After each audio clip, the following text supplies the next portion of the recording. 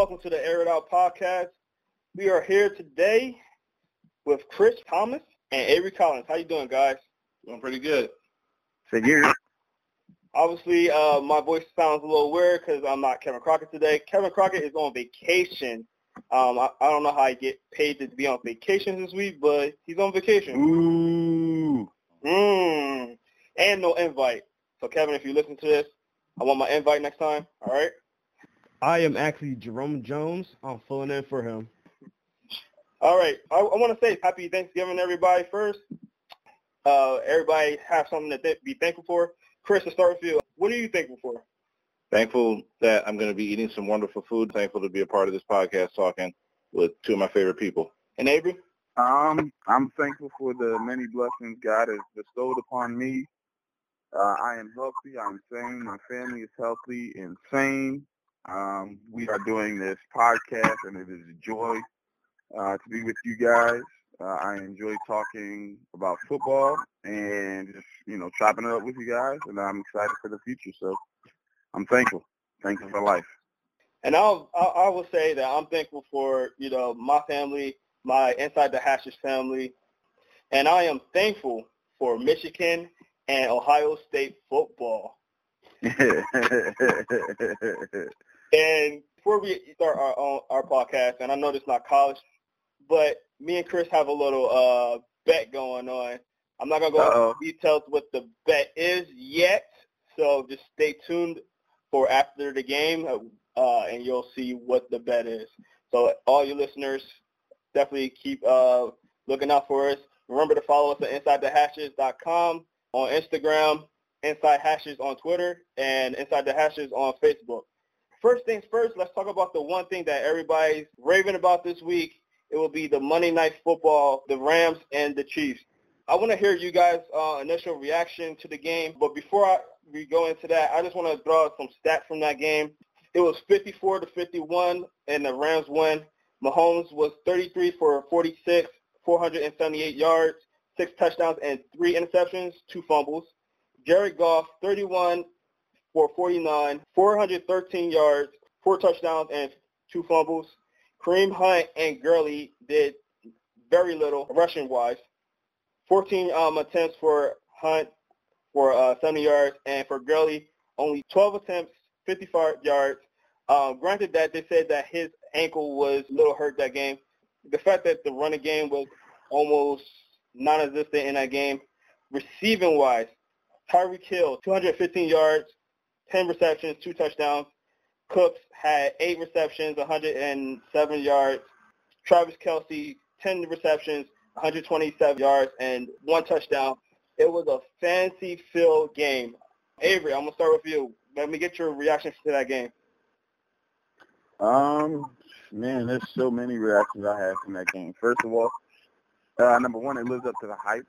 It was definitely what we kind of all expected. Definitely a shootout. I wasn't expecting it to be 100-plus points, but I was definitely expecting a high-scoring game, and that's what we got. It was delivered. I thought it was actually more of a defensive game than people really kind of make it out to be. I know it wasn't the traditional defensive game in the sense that, it was 10-7 or anything like that, but there were a total of, I believe, 7 turnovers in the game.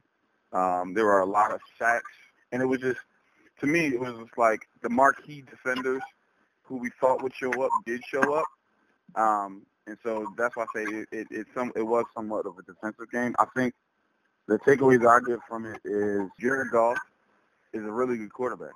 I see why he went number 1 overall. If anybody has any questions or doubts, they need to just go back and watch the film of that game. Number 2, Patrick Mahomes is really, really good. He's really, really, really good. I mean, I understand that he's young. I understand he had, 5 turnovers himself. But some of the picks weren't on him. He does have to, protect the ball better in the pocket, keep his hands on the ball. But other than that, I think it was just, for me, it was just both quarterbacks kind of showed that they're not afraid of the moment. And then last but not least, and a fellow Inside the Hashes member on our sports talk page on Facebook, Deontay Daniels kind of pointed it out. I think if the Rams would have ran the ball more with Todd Gurley, I think that the game wouldn't have been as close. I think that they would have controlled the clock a little bit more. As you just reported, Jerome, there were reports that he had an ankle injury. He didn't come off the field. So if he didn't come off the field, you should utilize him more in the running game. But I think overall was a phenomenal game, best game of the season for sure. And before Chris put his little rebuttal into that, I want to throw some stats out that Avery was trying to allude to. Rams had 3 sacks. 2 of them was from Aaron Donald, and the Chiefs had 5 sacks. So, Chris, how did you feel about that crazy Monday night football game? High scoring, basically pun intended, Aaron and out all over the field. And if you had any questions about Jared Goff's future and him being in that top 5, top 10 quarterback debate down the line, that he answered it for you. We already seen what Patrick Mahomes is able to do when the lights are on bright and they're shining on him. Patrick Mahomes is not afraid of the limelight. He'll always perform. But the question I always had was, is Jared Goff that good, or is he just a benefactor of really good coaching and having Todd Gurley be the catalyst for that offense? That night you had D4 and Justin Houston all over your face. You got sacked 5 times, but you carried that offense. You were down the wide receiver in Cooper Kupp, but you still found Robert Woods, Everett, and Brandon Cooks all night. And you threw a beautiful 40-yard touchdown to get the lead down late. That shows to me that Jared Goff is going to be a big-time player. There's a reason why he went number 1 overall in the draft. A lot of people really forgot about that. And if the future of the NFL is going to be Jared Goff and Patrick Mahomes along with the rest of these young quarterbacks, then the league is going to be in good hands when Brady, Rodgers, and Brees, the older guard, starts to fade out. And just another comment on that, like Shannon Sharp, Uncle Shay, kind of pointed this out as well. He said, to Chris's point, if you had any questions about Jared Goff, he answered it. And 2, if you had any questions about, as a GM or an owner, whether or not you should hire Jeff Fisher, Monday night proved to you should not. As a head coach, you should not even consider hiring this guy because under Jeff Fisher, Jared Goff looked like a bust. And, you bring in McVay, and it's a complete, 180. Like, the guy looks like an MVP candidate for years to come. So that just proves, one, like I said, that Jeff Fisher just isn't a great head coach, and 2, how much coaching does have an impact on quarterbacks and teams as a whole, certain systems and different things like that. Don't get me wrong. I think Jared Goff is good with or without McVay. How good remains to be seen. Obviously, he would have to get traded or go to another team or whatever. But I think the same thing for kind of like in a Tom Brady mindset where, you have that coach that can kind of, you mold the system around that guy. So I think they go hand in hand, and I'm excited to see what the future holds. And not to mention, I don't think we talk about the impact that Aaron Donald had in that Monday Night Football game.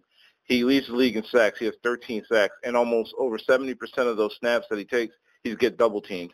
And that Defensive Player of the Year debate is going to come down to either Kareem or Khalil Mack. I'm going to go with the guy that even though they know he's coming, they put 70% double teams on him for majority of the plays, and he's still leading the league in sacks. Yeah. And terrorizing that backfield, then it's no question to me that Aaron Donald's going to be MVP. My bad, not MVP, Defensive Player of the Year. The crazy part, I just want to throw it out there, is the crazy part is even with everything he said about Donald, he's doing it from an interior lineman position. That is insane. 13 sacks as an interior. You know what? That's just, I don't even have to say anything else. Yeah. Kind of took that from my 10 minutes of tapes later on. We could get back to that at the end. Like you said, Avery, the fact that we all thought Goff was going to be a bust after 1 year, that always kind of drives me crazy when we don't give a player enough time to develop into the player that he needs to be. After 1 year, we're all automatically ready to give a first-round pick a bust title right after that. He can't be a Hall of Famer right away. And speaking of Hall of Fame, the Hall of Fame class just got announced, the semifinal list, and included in that is Stephen Atwater, Champ Bailey, Rondé Barber, Tony Bricelli, Isaac Bruce, Leroy Butler, Clay Matthews Sr., Sam Mills, Ed Reed, Zach Thomas, Darren Woodson, Tom Flores, Tony Gonzalez, Torrey Hall, Edgerrin James, Jimmy Johnson, Ty Law, John Lynch, Richard Seymour, and Hines Ward. So out of those names, Chris, give me 5 players that you think should make it out of there, and give me 1 dark horse. Well, first, T.O. should be on there. So I'm kidding. It's just a slide in the Hall of Fame for making him wait after all these years. But obviously, on the top of my list is going to be Champ Bailey. To me, he's the best cornerback I've ever seen play. I'm very fortunate enough that during those early 2000s, 12-time Pro Bowler, three-time All-Pro, first-team All-2000s decade team. Second is also the greatest player that I've seen from his position, Ed Reed. Ed Reed has just absolutely changed the complexion of how the safety position has been played, especially now today. The closest I've probably ever seen to playing that all-purpose player at that position is probably Earl Thomas. Third, my favorite tight end of all time, Tony Gonzalez. And when you want to talk about revolutionary, he was the first real tight end that you would consider a tight end as an extra wide receiver. I mean, him, Shannon Sharp, they paved the ways for those Rob Gronkowskis, the Travis Kelce's, the Zach Ertz, Jimmy Grahams, all in the world. And next is Jimmy Johnson, the mastermind of building that the 90s Dallas teams. Well, Jimmy Johnson is definitely, to me, a first ballot Hall of Famer, and Cowboys really haven't been right ever since they let him go. And last is Darren Woodson. Pretty much self-explanatory. One of the better safeties to ever play the game. One of the smartest safeties ever played. And my dark horse, I was going to go Torrey Big Game Holt, who's one of my favorite wide receivers of all time. One of the catalysts for one of the greatest shows on turf. But I'm going to go Kevin Mawae. From 95 to 2004, he's never missed a game. He's an 8-time Pro Bowler, and he is on the first team all decades for Pro Football Focus. He is one of the true Ironmen and anchors for one of the better offensive lines that the New York Jets had during that tenure. Avery? I agree with some of Chris's and disagree with some, of course. So for me, I'm going to start where he started, Champ Bailey. I think that Champ Bailey, without question, is one of the best corners I've ever seen play football. One of the best football players I've ever seen on the field. I mean, his feet were extremely swift. He was fast. I mean, I remember hearing about some of the workouts that he did and how he did them at everything at full speed, and we already know how fast he was. He was one of those guys who, you know, before this whole island talk kind of came around, he was one of those guys that you could, you know, just put on an island per se and say, you know, take care of this side of the field. So definitely Champ. I agree as well with Ed Reed. Ed Reed is the greatest safety to ever play NFL football. I don't think there's any question about that. I think that he definitely revolutionized the position. As Chris stated, somebody who was a ball hawk, wasn't afraid to get his nose dirty, played well on special teams as well. I think Ed Reed was just a transcendent player for a generation. Not only is he the greatest, he is my favorite safety of all time. I think number 3 is Tony Gonzalez as well, for all the points that Chris stated.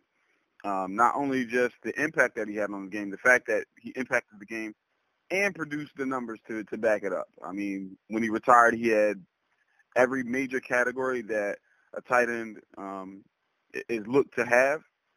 He was number 1 in those categories as far as receptions, yards, and touchdowns. Like Chris said, you know, he was one of the first tight ends you looked at and said, this guy we have to look at as a legitimate threat as a receiver. And I think, honestly, he made Matt Ryan into what he is today. I think without the help and the guidance of a guy like Tony Gonzalez, we might not have seen the evolution of Matt Ryan. So the next one, and this is where I disagree with my last 2, I'm going to go with Isaac Bruce. I think Isaac Bruce was a phenomenal player. I think he's actually very underrated because of how, I guess, soft-spoken he was. He wasn't really a huge showboater. He didn't do too many interviews. He didn't talk too much. He wasn't boastful and loud. He was kind of like in the mode of a Marvin Harrison, Julio Jones, kind of those type of guys who just go out and work. They don't really make too much noise. They just go out and work. And he was, you know, when he retired, I mean, the numbers that he had put up, they were comparable to the greats. as far as, Jerry Rice and Terrell Owens and Randy Moss, like his numbers speak for himself. And then, getting those championships, I think also helps. And to be honest, I feel like it's a possibility Torrey Holt might not have been as good without Isaac. So that's just my personal opinion. And then last but not least, Zach Thomas. I believe he was one of those linebackers that kind of did it all. There wasn't anything that you could really ask of him on the field at that position that he couldn't do. He was an intimidator as well. People really, really respected the guy. He was a consummate professional. He did things the right way. He played with heart and passion. That's the one thing. If I had to pick out of anything, that's the one thing that I want to remember the most about Thomas is that his heart and his passion for the game of football.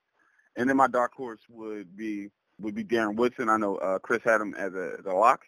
I'll put him as a dark horse. I think he's, again, one of the better safeties all time. And to Chris's point, he's definitely one of the smartest safeties all time, for sure. If you watch the film, you can see that. I mean, he played with amazing instincts, amazing awareness. He wasn't the complete all-around safety in the sense of the athletic ability like Ed Reed, but he was very much comparable. So, and he was an anchor on defense. So I would put him as my dark horse.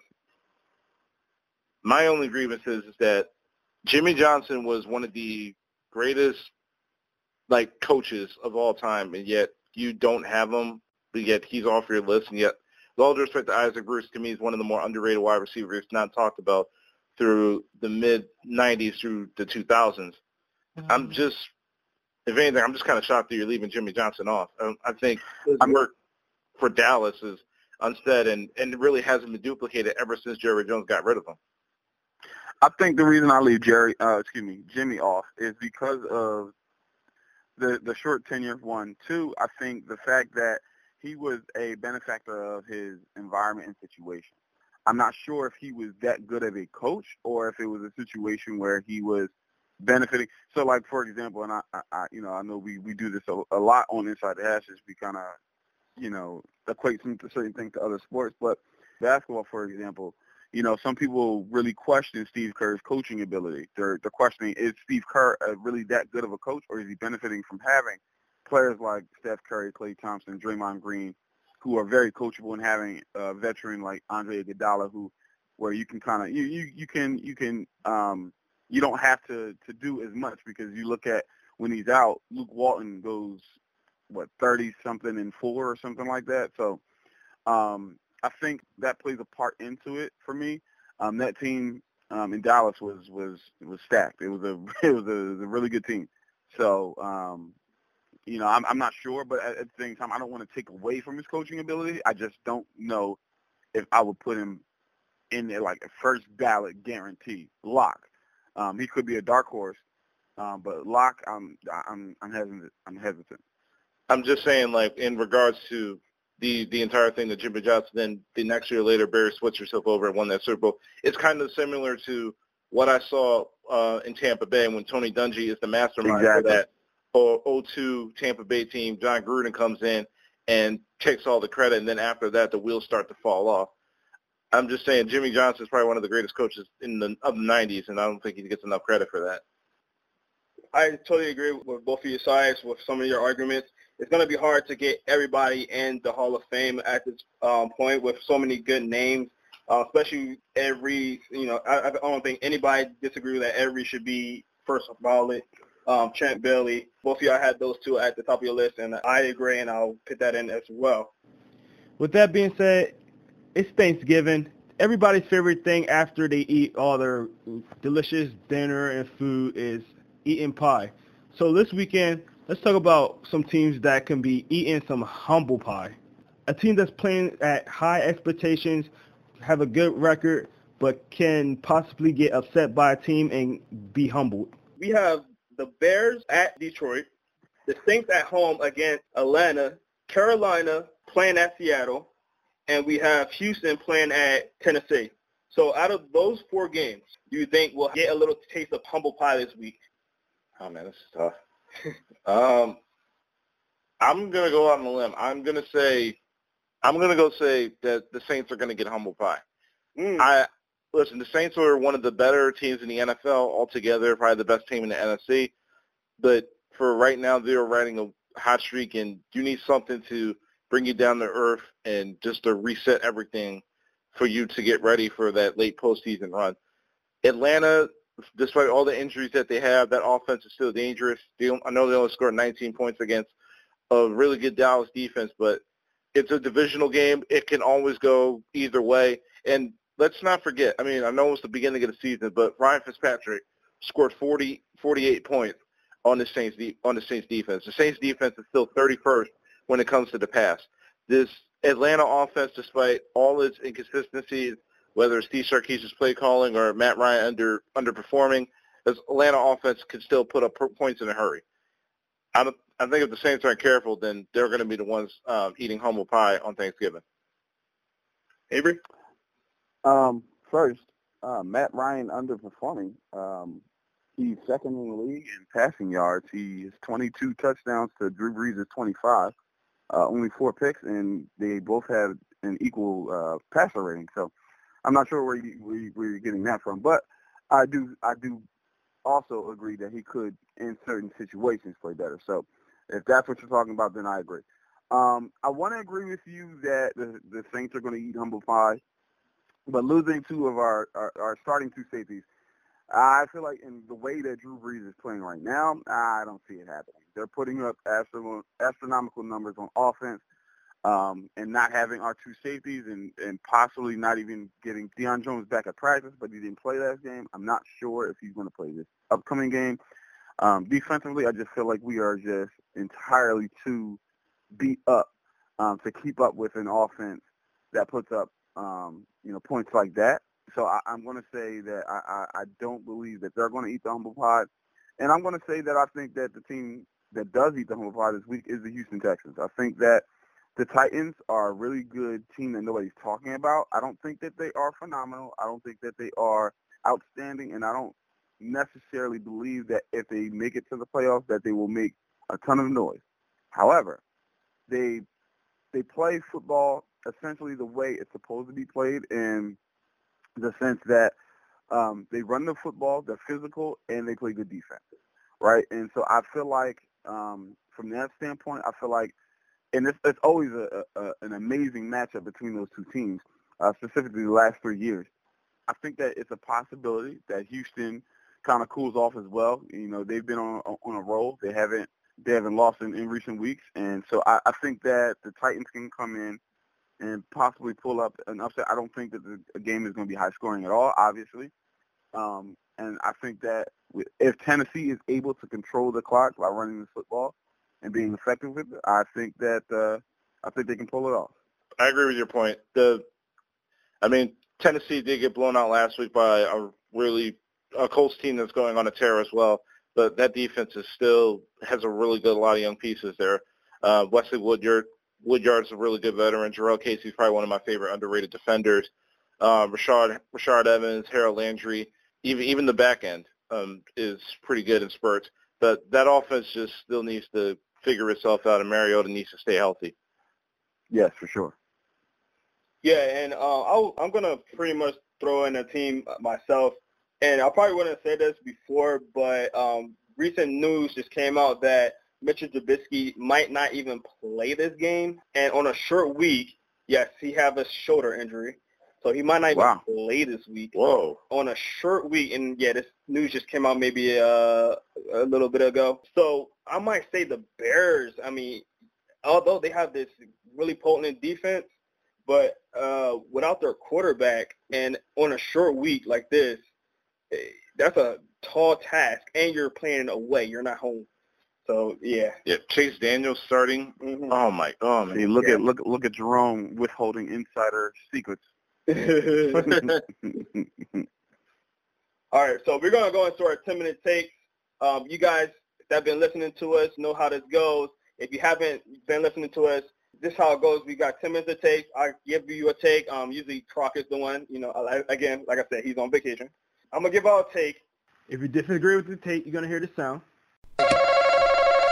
If not, that means they agreed. So I'm sorry. What sound are they going to hear? They can hear this.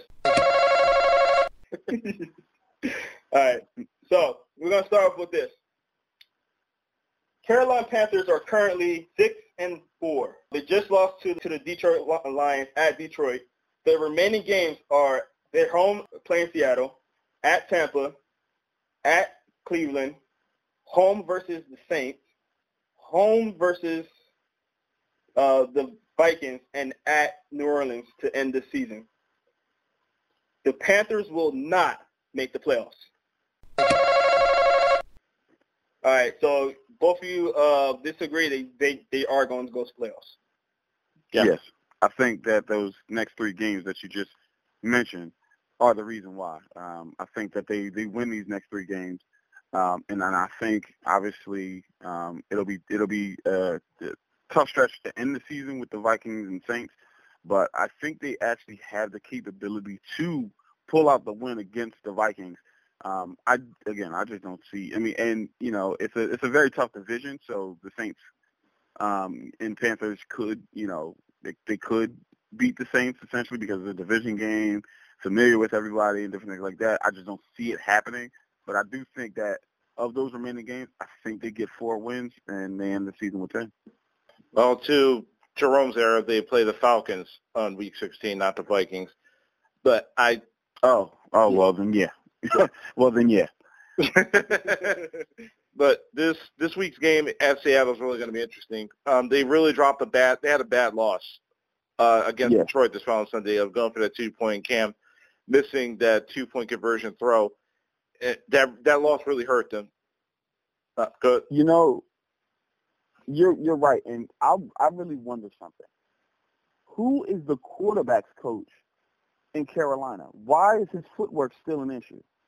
That blows my mind. I'm sorry. I just why the fact that he was wide open, there was not enough pressure in that pocket for him to throw the football the way he did.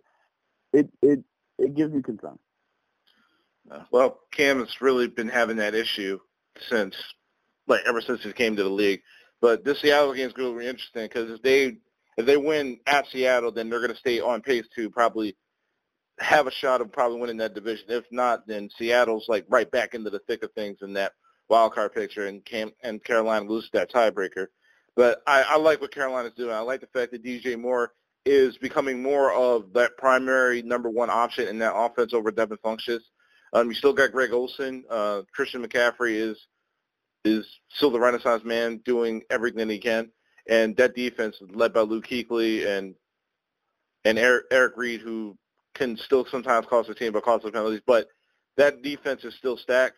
Ron Rivera is a really good coach, and he's been one of the few coaches that model consistency with Carolina in terms of winning. So I don't see them losing less than 10 games, especially with the schedule. Here's my take on this. Seattle is coming off one of their good games. Carolina lost 2 straight in a row, and they're playing 3 divisional games to end the season. And obviously 2 of them are the Saints, which comes to my next 10 minutes to take. Are the Saints the best team in the NFL? So we all in agreement that the Saints are the best team in the NFL? Yeah. Yep. All right, so let me give you some stats that I pulled up real quick that kind of support that. So when it comes to offense, and we all know that the Saints offense is one of the best, they're number 4 in total yards. Rams is 2, and Chiefs is 3. And points per game, they're number 1. The Rams are 3, and the Chiefs are 2. And third down percentage, they're number 5. The Rams are 8, and the Chiefs are 4. And least amount of penalties, they're number 3. The Rams are 16, and the Chiefs are dead last. Time of possession, they're number 1. The Rams are 10, and the Chiefs are 25. And turnover differential, the Saints are 6, the Rams are 4, and the Chiefs are 12. So just listening to the fact that those other 2 offenses that we just praised, and listening to those stats, anything jump off to you, Chris? Nothing really jumps off to me. The Saints offense is exactly what everyone expected to be, especially during time of possession when You have Alvin Kamara. Now Mark Ingram came back from the 4-game suspension. They're able to pound the rock a little bit more with that smash of finesse style with Mark Ingram and Alvin Kamara. It makes their offense a lot more dangerous. And the Vikings game, to me, was a signature win because Drew Brees didn't play all that well. He had about 120 yards and just 1 touchdown.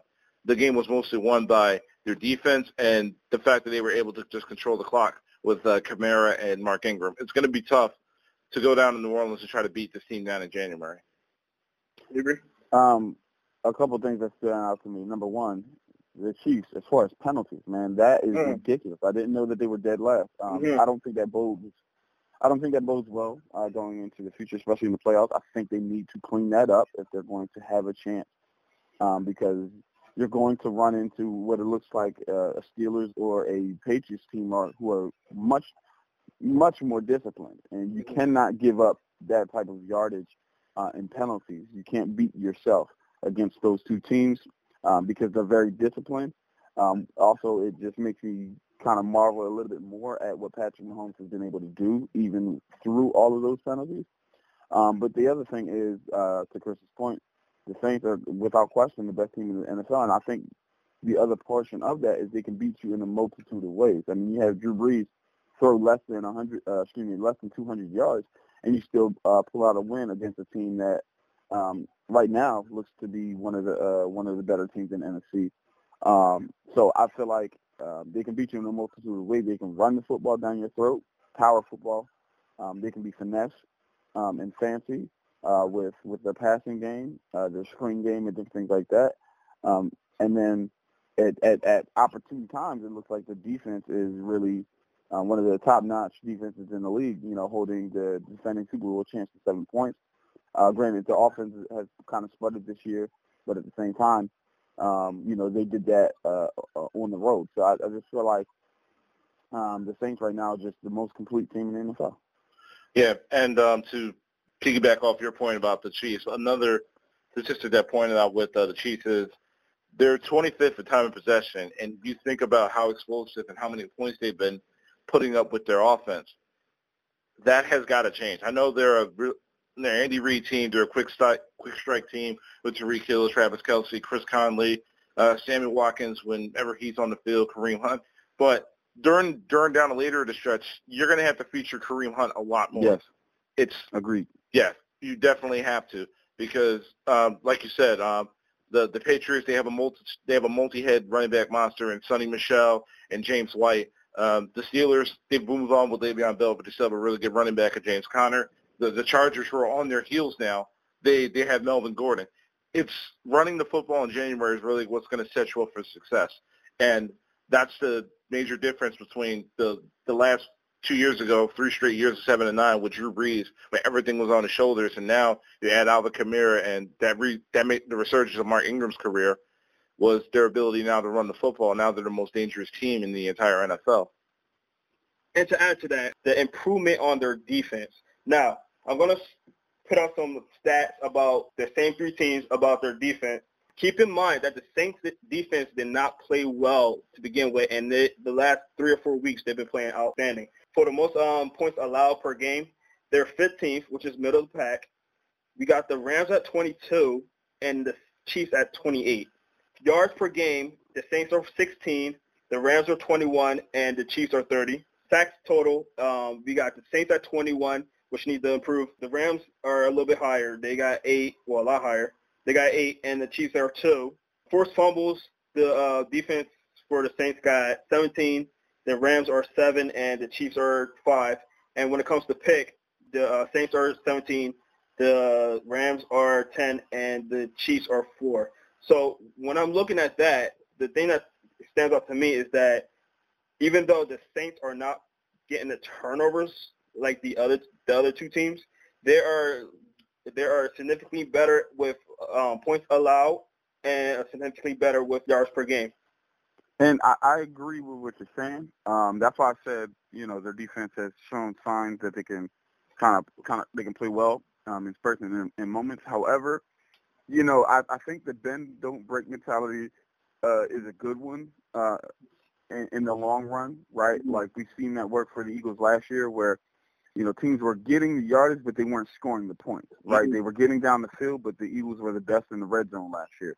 So I think it can bode well for you. I think it can be good, especially when your offense is putting up points. However, that's why I said I'm not certain. They've been playing better, but turnovers definitely play a factor as well. Mm-hmm. And I think that is now, granted, they're not in a position like the Rams or the Chiefs where they kind of, I'm not saying that they rely on turnovers, but it plays better into their hands because you don't want to put the game on the line in the hands of the defense of the Chiefs or the Rams because they're allowing so many points. You would be more comfortable, saying the Saints defense isn't going to allow someone to score, maybe get down there but not score. But I think turnovers definitely do help. So they need to work on that as well.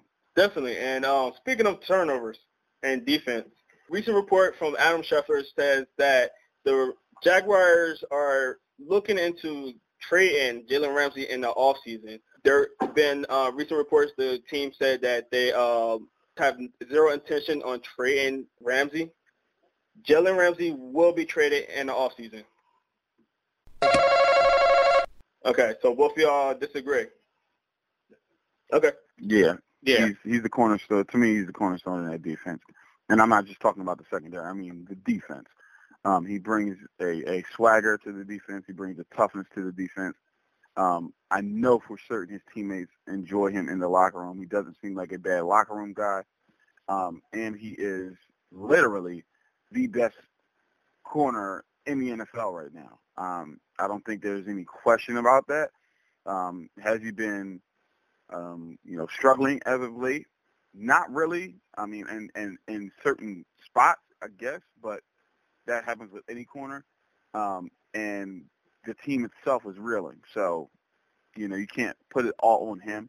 If they were to trade him away, to me, it just signifies that they're taking the heartbeat of the team away. That's just my personal opinion. Yeah, I got to agree with Avery. I think trading Jalen Ramsey after this year, especially when you went to an AFC title game last year, it's a panic move. When you saw that game between the Jaguars and the Steelers, you saw the job that he did against Antonio Brown outside of that 75-yard touchdown that he had. He gets physical. He gets under your skin. He knows how to create turnovers whenever the ball gets thrown his way. He's not just the face of the defense. He's the face of that entire team. If anything, Leonard Fournette being out for a month and a half really crippled the Jaguars' chances of going back to the playoffs. And this offseason, you don't need to touch that defense at all. When you can spend an entire offseason in finding a better option than Blake Bortles and finding better running back options in case Leonard Fournette goes down again, because their wide receiver core is really fine, if anything, and you get Cam Robinson back healthy, then the Jaguars are going to be back where they was 2 years ago. I don't think Jalen Ramsey getting traded is a smart move at all. If anything, it's a panic move, and you're really telling Jaguar fans, like, okay, it's time to hit the reset button in Duval. And I agree with you guys as well. I just think that the fact that, like, a lot of people are probably just panicking just because how good that defense was last year and the fact that they are giving up so many yards and points this year is just crazy. And it doesn't help. But the offense can't stay on the field.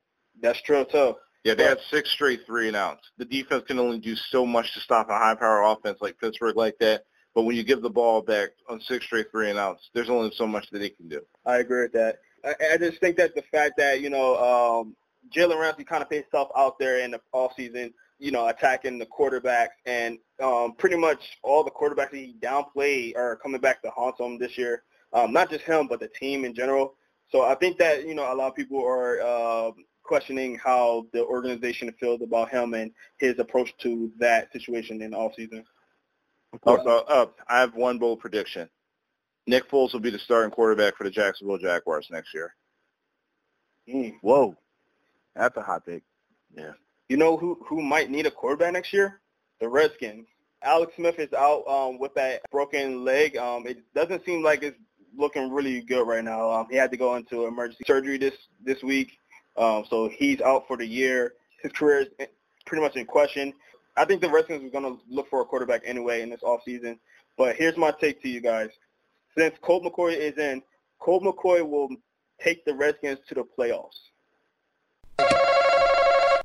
All right, Chris disagree, and Avery disagree. Avery, let me hear you. Colt McCoy, I think, is he's gotten a bad rap in the league.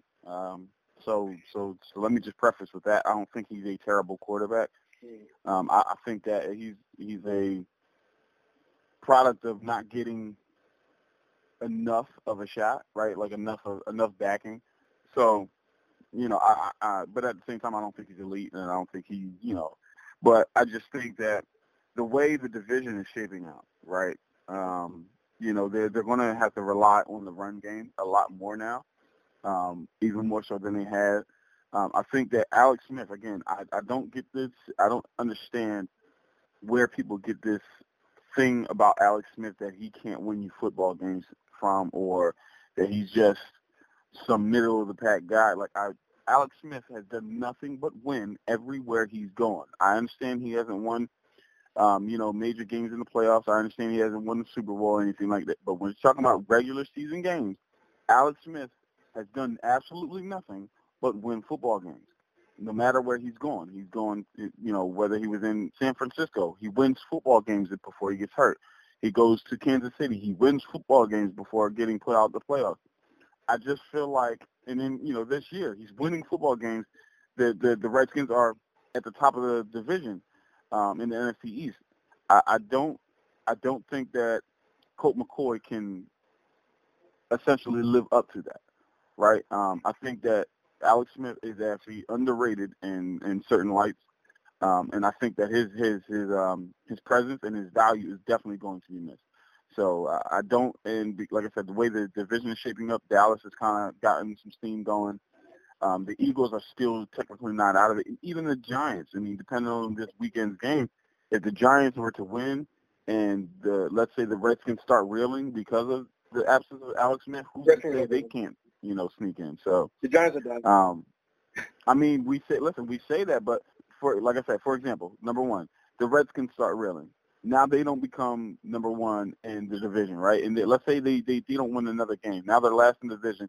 Let's say the Giants do win out, right?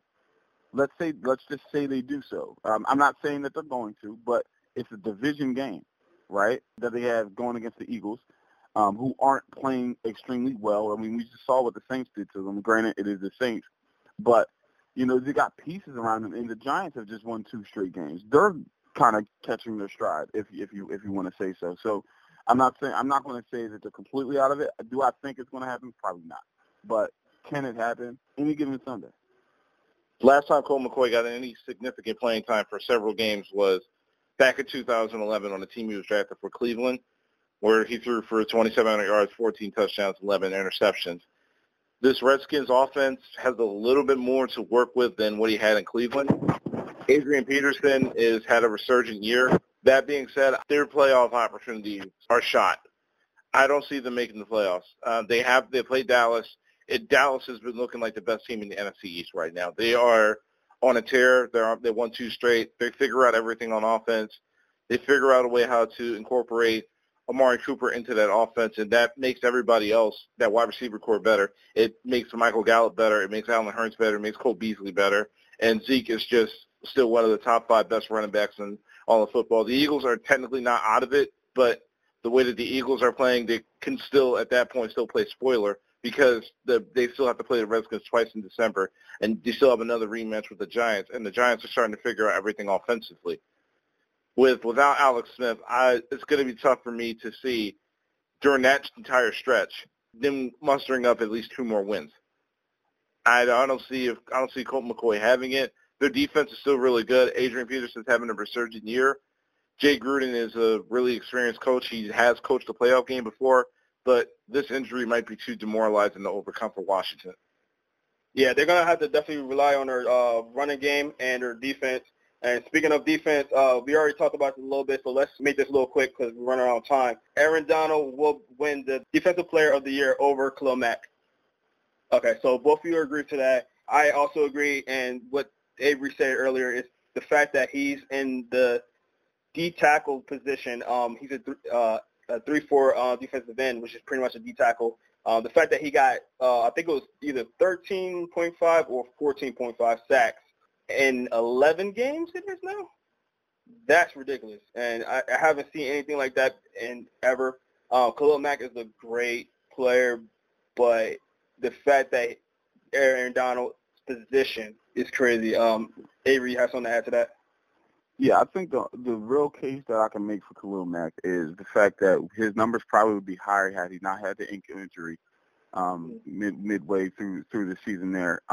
But in addition, the other case you can make for Khalil Mack is the defense of the Bears has literally been changed by his presence. Mm-hmm. I mean, we're talking about them being a top 5, potentially the best defense in the NFL right now because of Khalil Mack. I mean, literally one player comes over and changes the entire landscape of not only that team, the entire defense, and the entire division. So you really could make a case for Khalil Mack. I just think that, like you're saying, the fact that he's doing it from the position that he's in, I think that, and those numbers, like we haven't seen it from an interior defensive lineman. So I'm going to say that Aaron Donald runs away with it. Yeah, and to your point, his numbers will probably be higher if he did play. But you know what they say in the NFL, the best ability is availability. Aaron Donald doesn't miss games. He's getting double-teamed on 70% of his plays and still leads the league in 13.5 sacks. He changed the entire complexion of that game and made some big plays and some big sacks on Patrick Mahomes to essentially which led to their victory. So Khalil Mack is still on really has 5 forced fumbles, 8 sacks. He's changed a top 10 defense to probably the best defense in the league. But Aaron Donald is just on another level right now that Khalil Mack is there, but I don't see Khalil Mack still doing enough to take that title away from Aaron Donald as the best defensive player on the planet. We can talk about Khalil Mack and Aaron Donald all day, 2 really good defensive players. We could talk football all day because we are the Air It Out podcast. Make sure you follow us on InsideTheHashes.com, Inside the Hashes on Instagram, Inside Hashes on Twitter, Inside the Hashes on Facebook. Make sure you follow us. We have our fantasy league going up right now. It's a tight race, so make sure you guys are really paying attention to what's going on for the playoff push. This is Avery Collins, Chris Thomas, and Jerome Jones here to talk to you guys. Kevin Crockett, please come back because I do not want to do this next week. This is Inside the Hashes and Air It Out podcast. Thank you so much. Have a good night. We'll see you in the playoffs.